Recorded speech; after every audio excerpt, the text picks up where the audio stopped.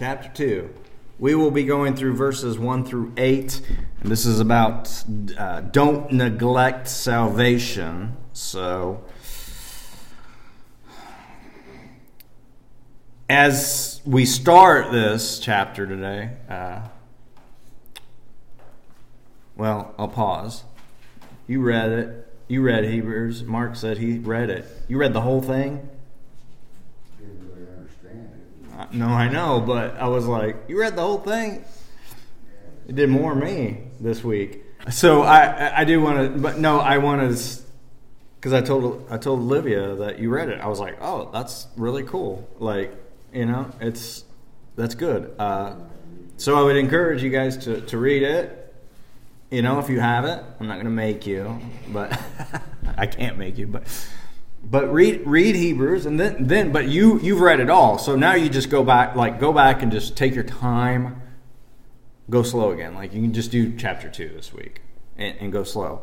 And as you said, you didn't really get it. And when we started it, I said a lot of people don't get it. Like they really don't understand it. Some do, some don't.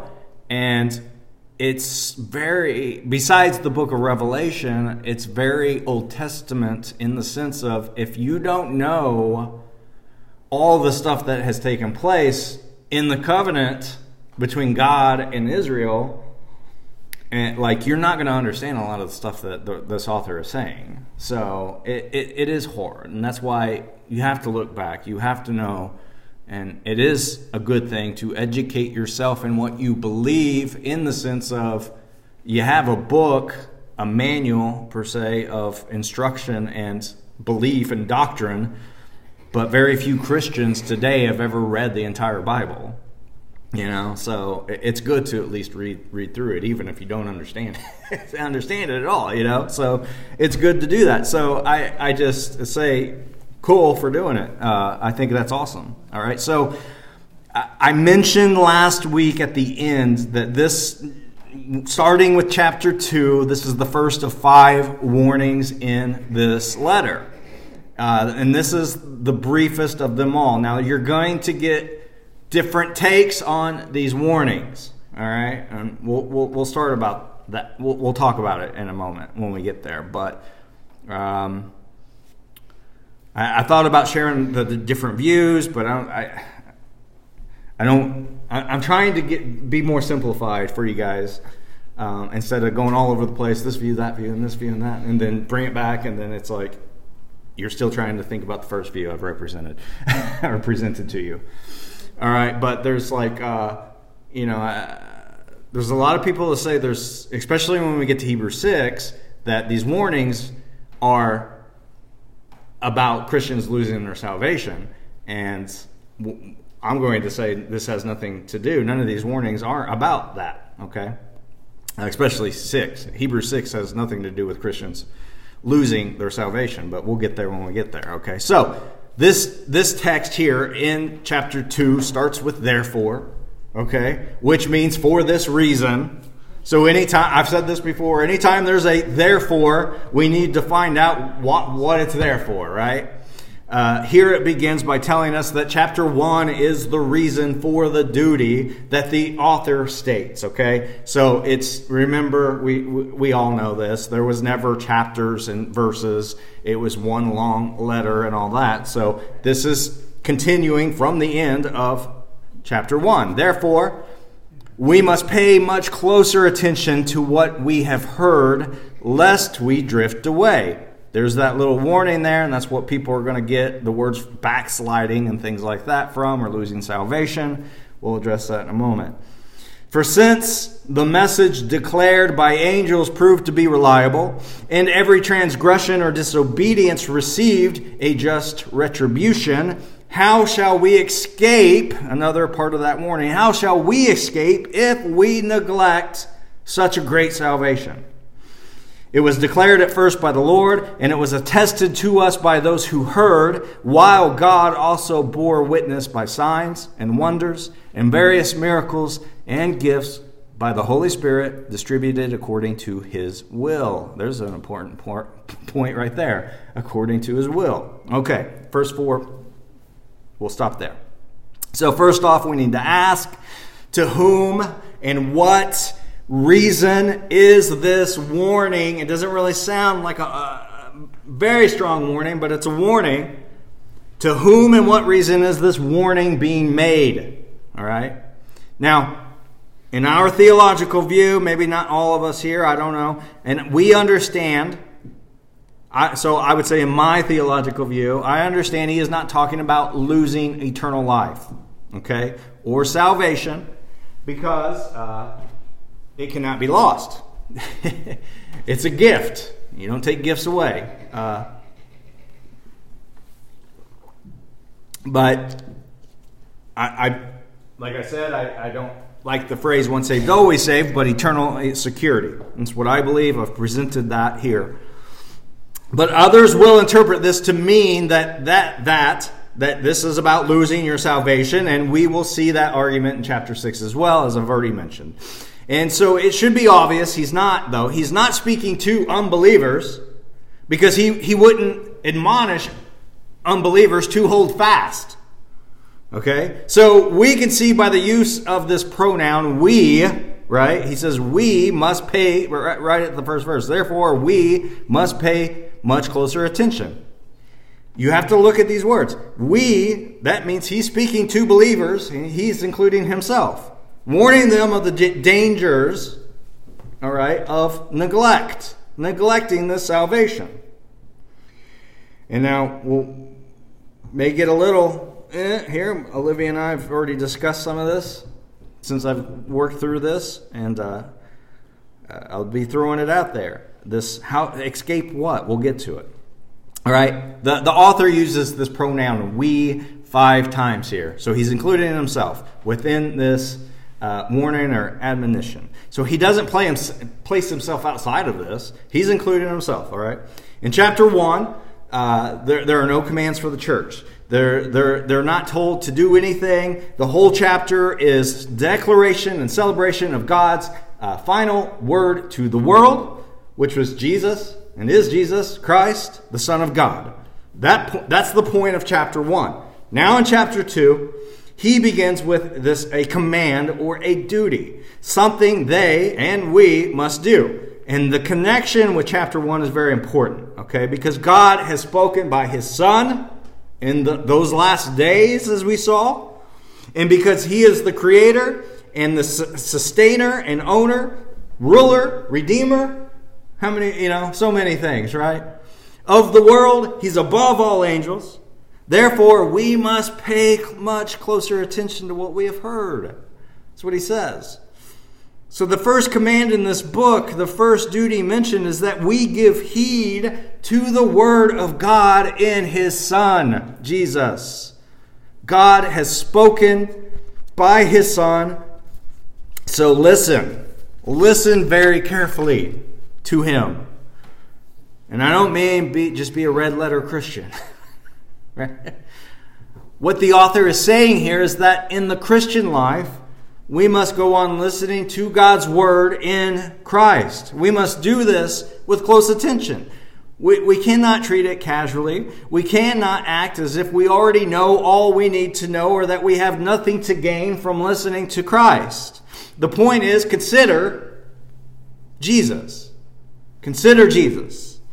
Learn more from him as you can, every day if you can. Learn what he is like and what he says and the way he sees the world.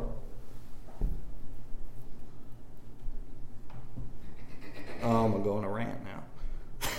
Feel the rant coming on. Everything. Have you noticed in our culture, you said it well yesterday, they define. The culture is now taking things and defining it for themselves. That is not the definition of whatever it is, right? They love to come in and go, no. Like, it's this, right? It's this. If you disagree with it, then you should be out. You're canceled. The relevant church, the woke church, there's liberal woke theology. It's all over. They say the same thing. It's always under the name. It's always love. God is love.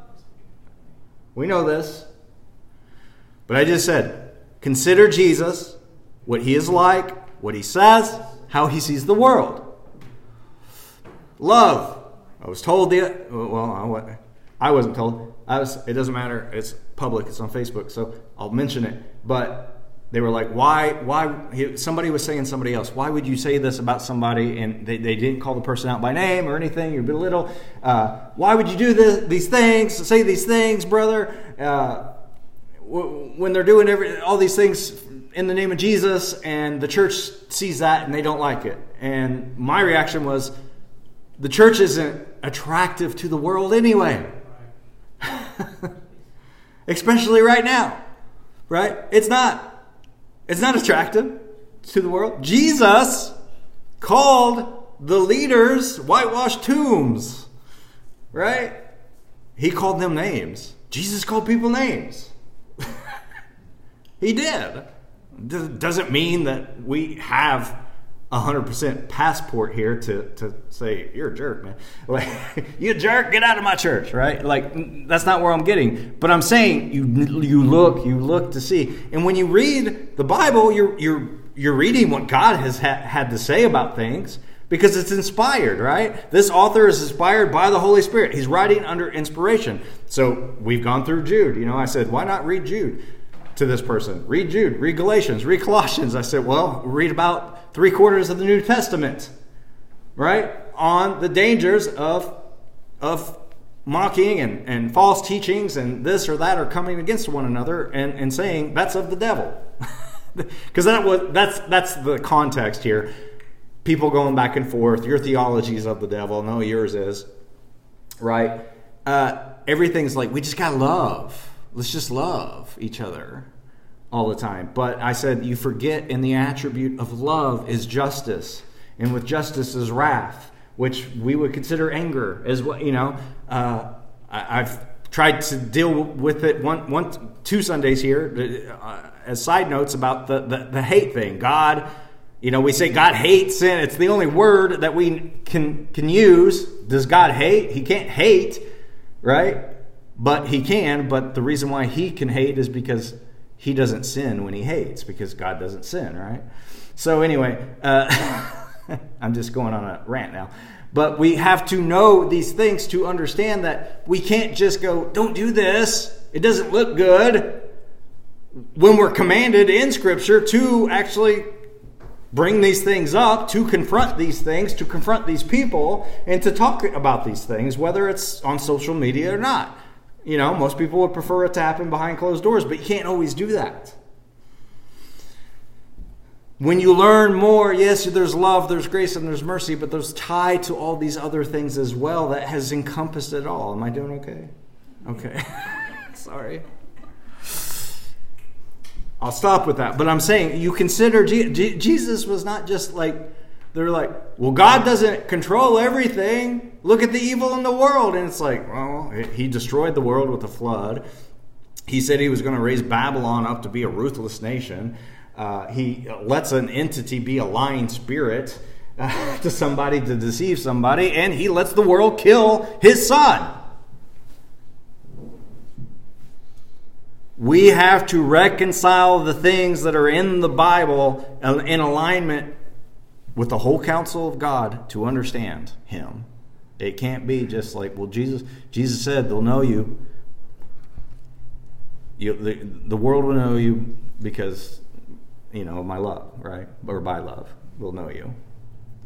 Well, there's a lot more tied up into that. So, anyway, I'll go on now. It'll make the sermon a little longer. That's nice. All right, so one of the greatest then, or not the greatest, but one of the great burdens then of this book in Hebrews is that its readers, right, and us learning this, see how serious it is to listen to Jesus. All right, which is the Word of God. He's the Word of God, right? So consider Jesus, fix your eyes on Jesus. It's the first commandment in this book. We must pay much closer attention to what we have heard, lest we drift away from it. Okay? Drift away is used of things which the author is using. What he has in mind is a boat in a river going away from this foundation from the land. Okay? It can most often used of something that has carelessly or thoughtlessly been allowed to slip away. It's very close to being about Christians being in peril of no firm foundation or having no fixed landing place. All right? Drifting away is failing to gain a security.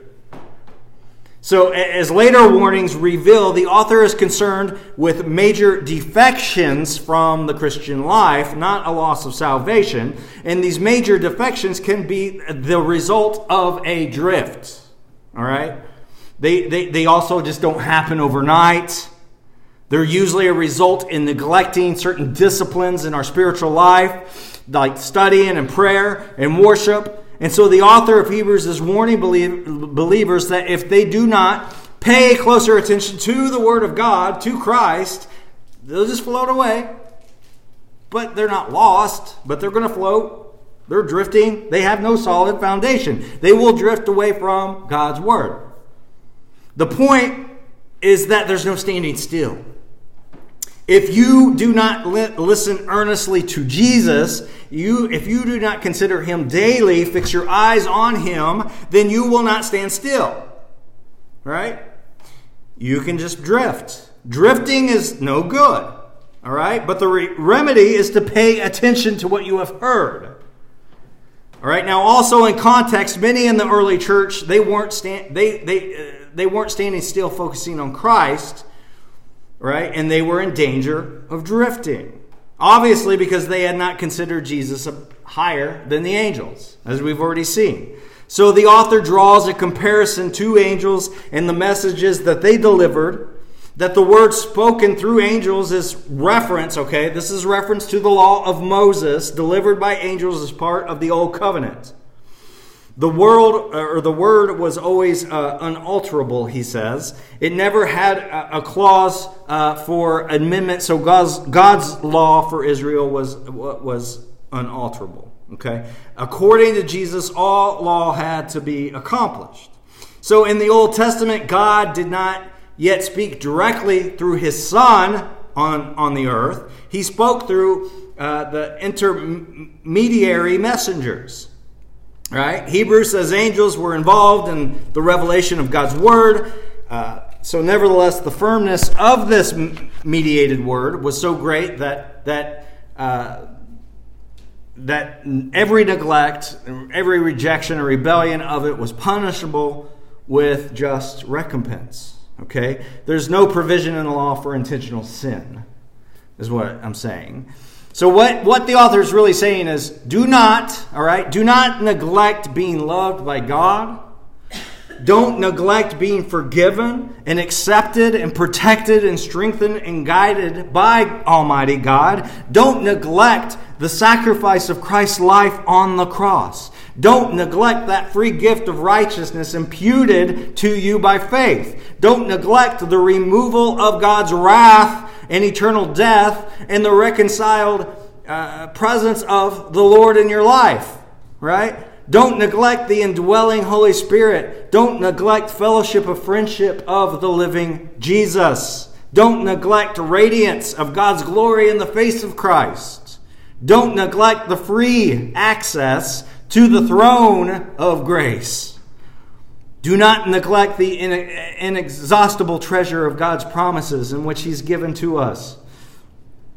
This is great salvation. Neglecting it is wrong. It's evil. Do not neglect such a great salvation. That's what he's saying. Don't neglect it. He's not saying you're going to lose it. He's saying don't neglect it. Don't take it for granted.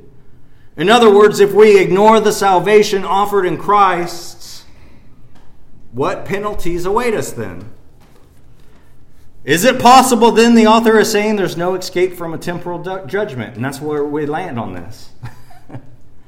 The author moves quickly back to reaffirming the truth of the gospel revealed in Christ. Okay, in the second half of verse 3, it testifies that this salvation, okay, the gospel, was the word spoken by the Lord Himself, and it was confirmed by the church by those who heard the Lord.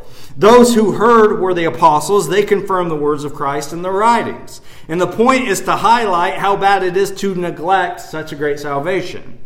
But not by focusing on the greatness of the salvation, but on the sufficiency of the confirmation of the greatness of it as well. Because there's confirmation from these men. All right, so 3 and 4, the verses intended to say to the original readers and to us, there have been more than enough confirmations of the truth of this great salvation for you to believe it and embrace it and love it, therefore not neglect it. But then in verse 4, we also have the Lord testifying to the truth of the gospel through signs and wonders in the early church, miracles that are proof that the claims of Christ and the apostles were trustworthy, and miracles happen today as well. And from then until now, the gifts of the Holy Spirit given to the church according to the Lord's will, right, continue then to testify the truth of the gospel. All right, so the claims of the gospel are trustworthy. That's what he's saying, right? They came from a superior source. They were thoroughly validated by God and then by his servants. We simply cannot neglect this. And yet some in the church were doing exactly that. That's what's going on. So as we have already learned, their stumbling block was a preoccupation with angels. Okay? But it goes deeper than that. The real concern was his incarnation and what it meant that Jesus died in the end. All right? So you have to understand the Jewish believer. For a Jewish believer, the superiority of Christ and his message was hard to swallow. It was a tough pill to swallow. Because when they reflect on their Messiah in a frail, what they perceived as a frail human body that was crucified by the Roman enemies, right? That whole image contradicts their expectation of this conquering, all-powerful Christ coming to rule with his kingdom on earth. So by comparison, angels appear far more majestic and important, right? Therefore, their message found in the law of Moses, appears to trump the message delivered by Christ. All right, so to these wavering, if you will, wavering members of the early church, the writer moves his discussion of angels to an explanation for why the Messiah needed to take the form of man and die. All right, so 3 and 4 is saying that the witnesses have done their part. The historical, the moral, the spiritual reality of God's great salvation has been displayed. If we neglect this, if we drift away, if we don't stand still, have foundation, we could experience the chastising hand of God. People don't like that. Pay attention to what you've heard. Spend time in God's Word and with God's people. In other words, for the saved believer, salvation is eternal. It is secure. It cannot be lost. You can look at John 10, 28, 29, Jude 1, 24. However, believers still live in a world of cause and effect, right? Neglecting the truths of the faith, falling into sin, will always have consequences. We know this, right? Now, the question is it brought on from God or not? That's our discussion that we had, right? So having warned them to pay closer attention to the message of Christ, the author proceeds to explain why it was that Jesus came to earth in such a lowly form as a man determined to die, and returns to the Old Testament. Okay, he's going to go back to the Old Testament now to prove his point. And let me point out that this is the way we should all approach such things, okay? Christian conversation, debate, apologetics, all of that means the process of making reasoned arguments, all right, in justification of doctrine and viewpoints. It's proving that what you believe is true, and the Bible is to be our proof of that, not our feelings or our experiences, all right? But our testimonies are a source of edification for the believer but not proof to persuade the unbeliever. Okay? But this is the way we need to do this. We should learn from how the Holy Spirit inspires these authors to debate, if you will. So verses 5 and 8. For it was not to angels that God subjected the world to come, of which we are speaking. It has been testified somewhere, what is man that you are mindful of him, or the son of man that you care for him? You made him for a little while lower than the angels. You have crowned him with glory and honor, putting everything in subjection under his feet. Now, in putting everything in subjection to him, he left nothing outside his control. At present, we do not yet see everything in subjection to him. So, the author introduces a quote from Psalm 8 by saying that angels are never appointed to rule over the kingdom of God or any kingdom. Instead, he says that it will be ruled by the Son of Man, which is a messianic term that's found in Daniel 7. So this clear overarching meaning of this verse is God never promised to subject the coming world to angels. Okay? The author stresses this truth because it's quite possible that the Hebrew believers were being influenced by this Jewish group of people called the Qumran. Is that how you say it? Okay. Qumran. They anticipated the advent of two messiahs. All right, there was a kingly and a priestly Messiah, both of whom would be subordinate to the archangel Michael. All right, so assigning supremacy to an angelic being in the future world. So he's refuting this. No, we have the word world again here in the Greek. It states the world that is coming. Okay, we've seen that the world can be cosmos, which is the universe, and aeon, which is ages, but here we have a new one, okamene. All right? This means the inhabited earth. But this world is to come or coming, and in Greek is melo, which means to be about to. So it's soon.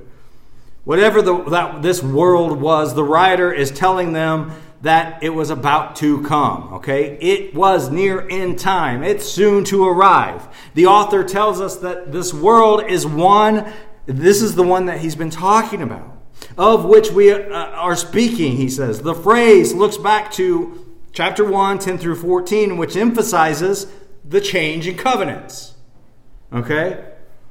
The age to come. This is where we're at. From the old to the new. The author is not talking about the end of the world here, but the end of the old covenant Israel and the old covenant age. The old covenant that was mediated by angels was about to end, but Christ's kingdom will never end. Thus, Christ is superior to the angels. So when you get back to the psalm, the author is about to demonstrate by application, he's going to apply Psalm 8 to Christ, that all things, angels included, are subjected to his sovereignty. Okay, Psalm 8 is this ode on the majesty of God and the insignificance, yet at the same time, remarkable future of humanity. The psalm was not regarded by Jews to be messianic. All right? And at first sight, it might appear to have a little in the way of messianic content. Yet in the New Testament, it's repeatedly applied to Jesus. In Matthew 21:16, Jesus quotes this psalm. He applies it to himself. In 1 Corinthians 15:27 and Ephesians 1:22, Paul teaches that the psalmist's assertion that God has put all things in subjection under man's feet finds its fulfillment in Jesus. So the application to Christ of what the psalm says about man is explained by the fact that the incarnate Son was the perfect, right? The only perfect man. I just realized this probably is really not simple. Is it? There's a lot being said here, all right? that the intention, all right, the intention and achievement of his incarnation was precisely to restore to fallen man the dignity and the wholeness of his existence as he reintegrated in himself the grand design of creation. It's just a bunch of big stuff, I feel like now. Psalm 8 finds its true focus preeminently in him who is uniquely the Son of Man, right? In whom alone the dominion of man is restored, that only in union with Jesus can man become man as God meant and made him to be in Christ. So the psalmist asks what there is about man that the great God should just stoop to help him, right? How did God visit man in order to help him? So the psalmist raises exactly that same question the author's skeptical audience is asking.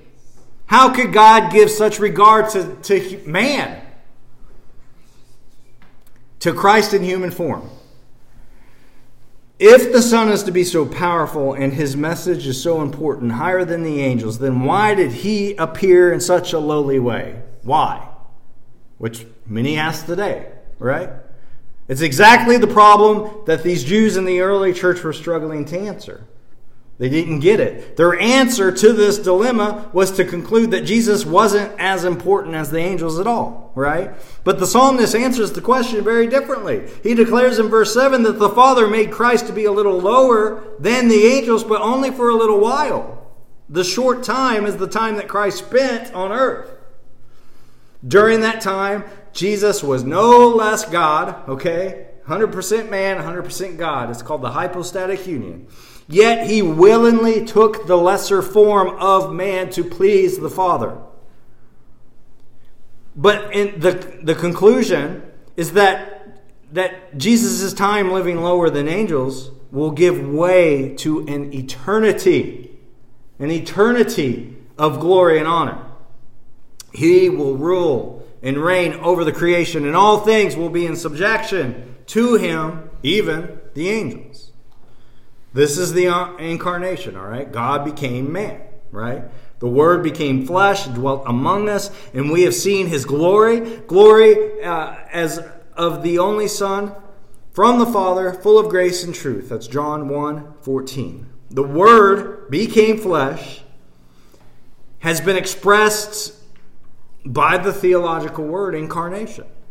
All right? It means enfleshment, the act of assuming flesh. God chose to become united to true humanity. The incarnation came about through the miracle of the virgin birth. We know this, right? The Lord himself will give you a sign. Behold, the virgin shall conceive and bear a son and shall call his name Emmanuel. Of course we know this. We know this from the gospel. We know it because of Christmas. We know it because of Easter. That at the incarnation, God, right? God, the Son, the second person of the one triune God, was forever joined to true humanity. And that joining together has been designated, as I said, as the hypostatic union. So that doctrine is the doctrine of the personal union of those two natures, the divine and the human of the Lord Jesus. All right, this is 100% God, 100% man. Like I said, this is where we get that other word, theanthropic, okay, which means theos, which means God, and anthropos, which means man. Jesus Christ is the God-man. He is one person with two natures. Okay, so Jesus is the one person with the two natures. We cannot illustrate this in the human realm. Can't do it. Okay. Jesus is different from God in that he is man. He is mankind, and different from mankind in that he is God. I don't know. I don't know how it works any further than that. You just try to explain Trinity. I don't know. I only know what the Word says. Beyond that, how's it work? Can't tell you. I accept it though, right? He is the unique person, a species unique, if you will, as I said, of the universe. He is the God-man. This is how God visited man, if you will, visited, right? It was through the incarnation. So, the author is using Psalm 8 because it marks the point of transition from the concept of man in general to the incarnate Redeemer. All right, so just to be sure we get the point, he adds in verse 8, okay, that when the Father says all things are going to be subject to Christ, that he means everything. The angels don't sit at the right hand of God. Christ does. Christ is Lord of all. Everything is in subjection to him.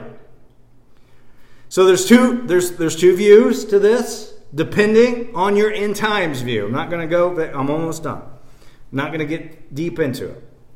All right, to some, the first century believers didn't see everything subject to him because the judgment that come, it was in 70 AD on Jerusalem, had not yet occurred. Christ's enemy is said to have been Judaism, the Old Covenant here, okay? Now, not Old Covenant, but Judaism, because it was trying to take over and add to the gospel. Okay, it was still very much active at the time of the writing. So that's the view. They say that enemy is Judaism. They understand that the enemies of Christ that were going to soon be in subjection to him were the nation Israel. So Jesus in the parable in Luke 19 was of this, speaking of the Jewish nation in that view, along with other parables. And these enemies of Christ would themselves then, within the next 5 years of this writing, be destroyed in 70 AD. Christ came in judgment, the nation of Israel and the temple was destroyed. Okay? To others, because I'm just giving you guys both interpretations. So you can take it and then search it out if you wish. The other view is that it's different. Every knee will bow, every tongue will confess to Christ one day. There's an end day, a last day, a day of judgment. All will rise, all will bow. All that. Every unbeliever, every demon, the Antichrist, the devil himself will one day bow in subjection to Jesus, according to that end time view. Then they are cast out. The world's redeemed. Jesus reigns. That's the two views when you take that verse and split it there and try to figure out where you land. Okay? That's it. I'm not pushing anything on anybody. Next week, then, in verse 9, the author will start to explain what was gained by sending Jesus in this lowly form as man to further his arguments. Okay. Is there any questions?